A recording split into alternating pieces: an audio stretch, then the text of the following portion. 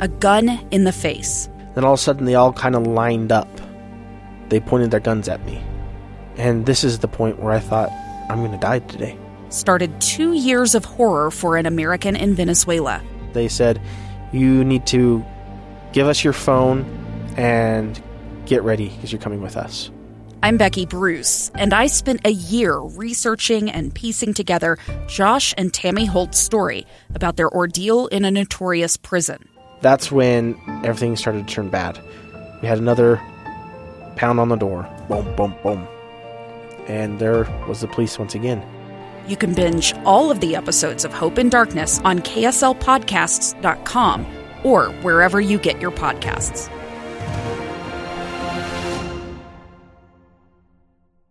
Utah's best athletes count on flexibility, speed, strength. And the Jazz pick up their 22nd assist. So they count on University of Utah Health. Real Salt Lake puts this game away. And so can you.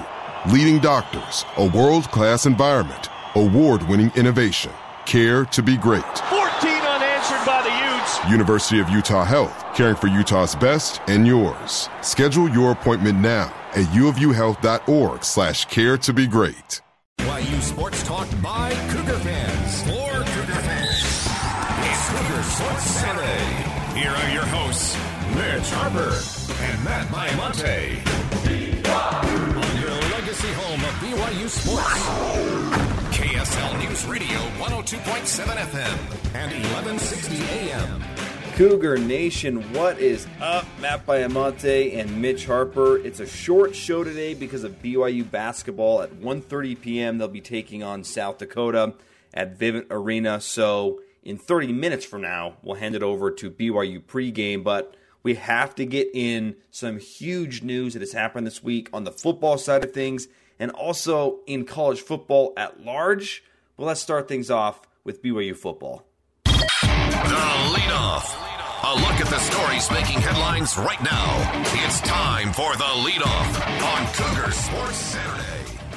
Earlier in the week, Mitch, former defensive coordinator Ilaisa Tuiaki, he steps down as defensive coordinator, kind of maybe a mutual decision between BYU and Coach Tuiaki, and now they find themselves looking for a new defensive coordinator. When it happened, what was your initial reaction? When it happened, I was first perplexed that it was announced on his personal Instagram and Facebook. I thought that was a little bit different. For a D1 coach to do that. But no, I thought it was a matter of time. And I think that there's a lot of respect for Kalani Sitake from Ilaisa Tuiaki, and there's a lot of respect given to Tuiaki from Kalani. It's a friendship, and it's a close bond between those two. And I think that Tuiaki understood that if he wants his friend to flourish and continue to be an excellent head coach at BYU, he had to step away. And because he kind of in a way represented a symbol of because Kalani would have had a lot of scrutiny. The negativity would have ramped up. Even if Tuiaki was demoted to defensive line coach, which he was, after that Arkansas game, had he been on the staff still, it would have gotten negative around the fan base, Matt, to where, you want this early part of the Big 12 era, maybe first 2 years, maybe 3, to be kind of a little bit of a new honeymoon again. And that would not have been there for Kalani. It would have got really negative with the fan base. I think Tuiaki could sense that. And also, it doesn't help, too, that the defense bottomed out this year. There needs to maybe be a new voice, a new scheme, a new identity, because this was trending down. Even last week against Stanford, BYU made Stanford's passing attack look explosive. I mean, they couldn't be stopped. And they won, and that was great. But still, that BYU's flawed defensively, and this move had to be made. I'm with you on everything you said, and you talk about this defense bottoming out, bitch. The statistics for this defense are shocking, to say that. And I think the thing that I keep coming back to about the lack of success this year, and on particular with the defense, is this wasn't a new defense. A lot of these guys had played before, and a handful of them had great moments, and it just didn't come together, and they end up being 101st in scoring defense, 124th in turnovers gained, 120th in third down percentage. So people were moving the chains on BYU's defense all year. And second to last in sacks. And we know Coach Tuiaki's feelings on sacks and how it's not the end-all, be-all, but they are at the bottom of the barrel in every important defensive metric. And and when you couple that with all of the defense had played the previous year, that's just unacceptable. And if you want to be a good Power 5 program, you can't have those kind of results. And so, at the end of the day, I'm happy that Coach Tuiaki made the move, Mitch, because I think it maybe lands a little softer if he just says, hey, I want to go do something else. I want to find my next opportunity, rather than putting the pressure on Kalani to fire him, which would have been very difficult because of that friendship that you noted. So at the end of the day, it's a win-win for everybody. It's good for BYU because they clearly needed a change. And what's next? I would imagine there's going to be more changes. I think that not all the blame on this defense goes solely to Ilaisa Tuiaki. That should be noted. I mean, you think about things like drop 8. That's the brainchild of Ed Lamb from his days at Southern Utah. What becomes of Ed Lamb and, this coaching staff. And, these are delicate things. And I understand, we're talking about people losing jobs, and there might be family members of these people listening. And I know it's tough to discuss. In an ideal world, it's like what we're talking about last offseason, where everyone comes back and there's so much success and 10 wins, and it's a delicate deal. But this is major college football, and BYU's going into the Big 12, and it just kind of feels like, Matt, that it's kind of this group. It kind of reminds me a little bit of the Utah Jazz last year, where it's like this collection, this iteration of BYU hit its ceiling. They did all they could, whether it's the coaching staff, the personnel, they hit their ceiling. Because let's face it, since 2005, Broncos' first year, the expectations going into pretty much every season, maybe the exception being 2018, would be, let's see if they can win as many games as possible and maybe break through and get that BCS or New Year's Six bowl. Next year will be fascinating because it's like, can they get to a bowl? And I think that there's a newfound appreciation of that process, the journey next year, and understanding of how difficult the schedule will be going forward. And Kalani has that a little bit more patience now from the fan base because of that Big 12 status, and now he can have that opportunity to maybe reshuffle the deck with the staff. I'm fascinated to see what moves going forward. Who would you like to see, Matt, as maybe some candidates to be that DC? Yeah, the one guy for me that comes to mind is Sean Nua for a couple reasons. One, he knows BYU, which I think is a benefit because we know that BYU is challenging, but also he's spent time at other big college football programs. So he knows what BYU is, but he also knows what big-time college football is. And really at the end of the day, Mitch, I just want this to be a nationwide search. I want them to find the best guy. I don't want it to be, let's find another friendship, a connection that I had at Utah that's going to come in here and we're going to get along. That may work. I'm not saying it wouldn't. I just prefer the Jeff Grimes approach, which is, hey, this isn't a guy that we had a deep connection with personally, but he's someone that had the experience to do the job, and he did a great job. And then he went on and got a job with Baylor, and that looks good on BYU to have assistant coaches that are desired. So I just want this to be a nationwide search. Let's go find the best candidate. And, if I were choosing, I'd go after Sean Nua, and if he was interested, that'd be my choice. I think Sean Nua would be awesome, and Kalani was a grad assistant at BYU when Sean Nua was a player for the Cougars, so there's a little bit of history there, and there's some crossover. Kalani's name is synonymous with the defensive side, so I feel like his DC has to be someone that is in complete alignment with Kalani's views.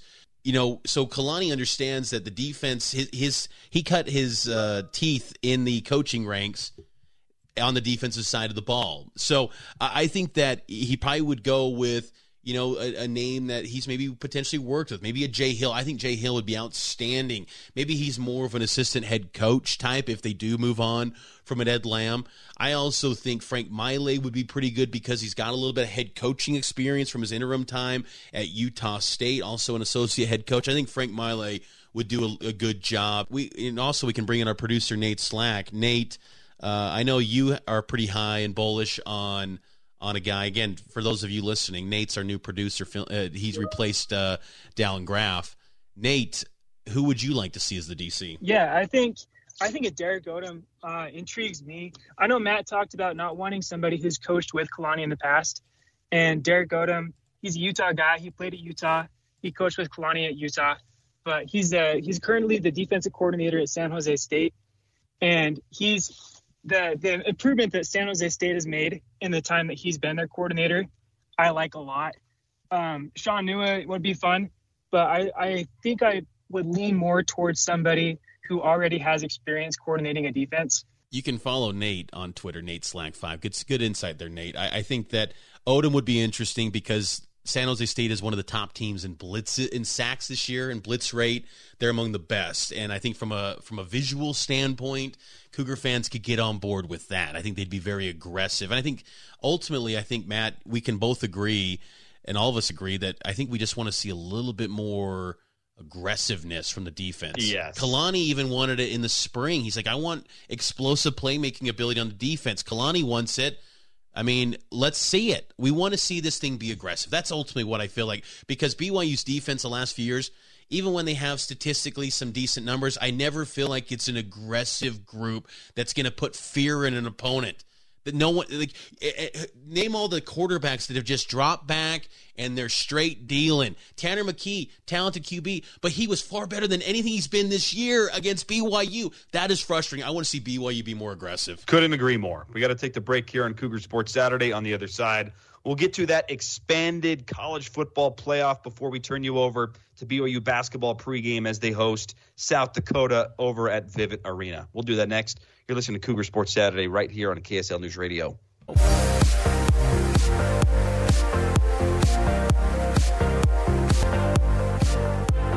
Welcome back in to Cougar Sports Saturday, an extended pregame version for BYU basketball. The Cougars going to take on South Dakota coming up today at 1:30 p.m. We'll toss it over to Greg Wrubell and the crew after we're done. Just across the street at Vivint Arena, BYU and the Yotes of South Dakota.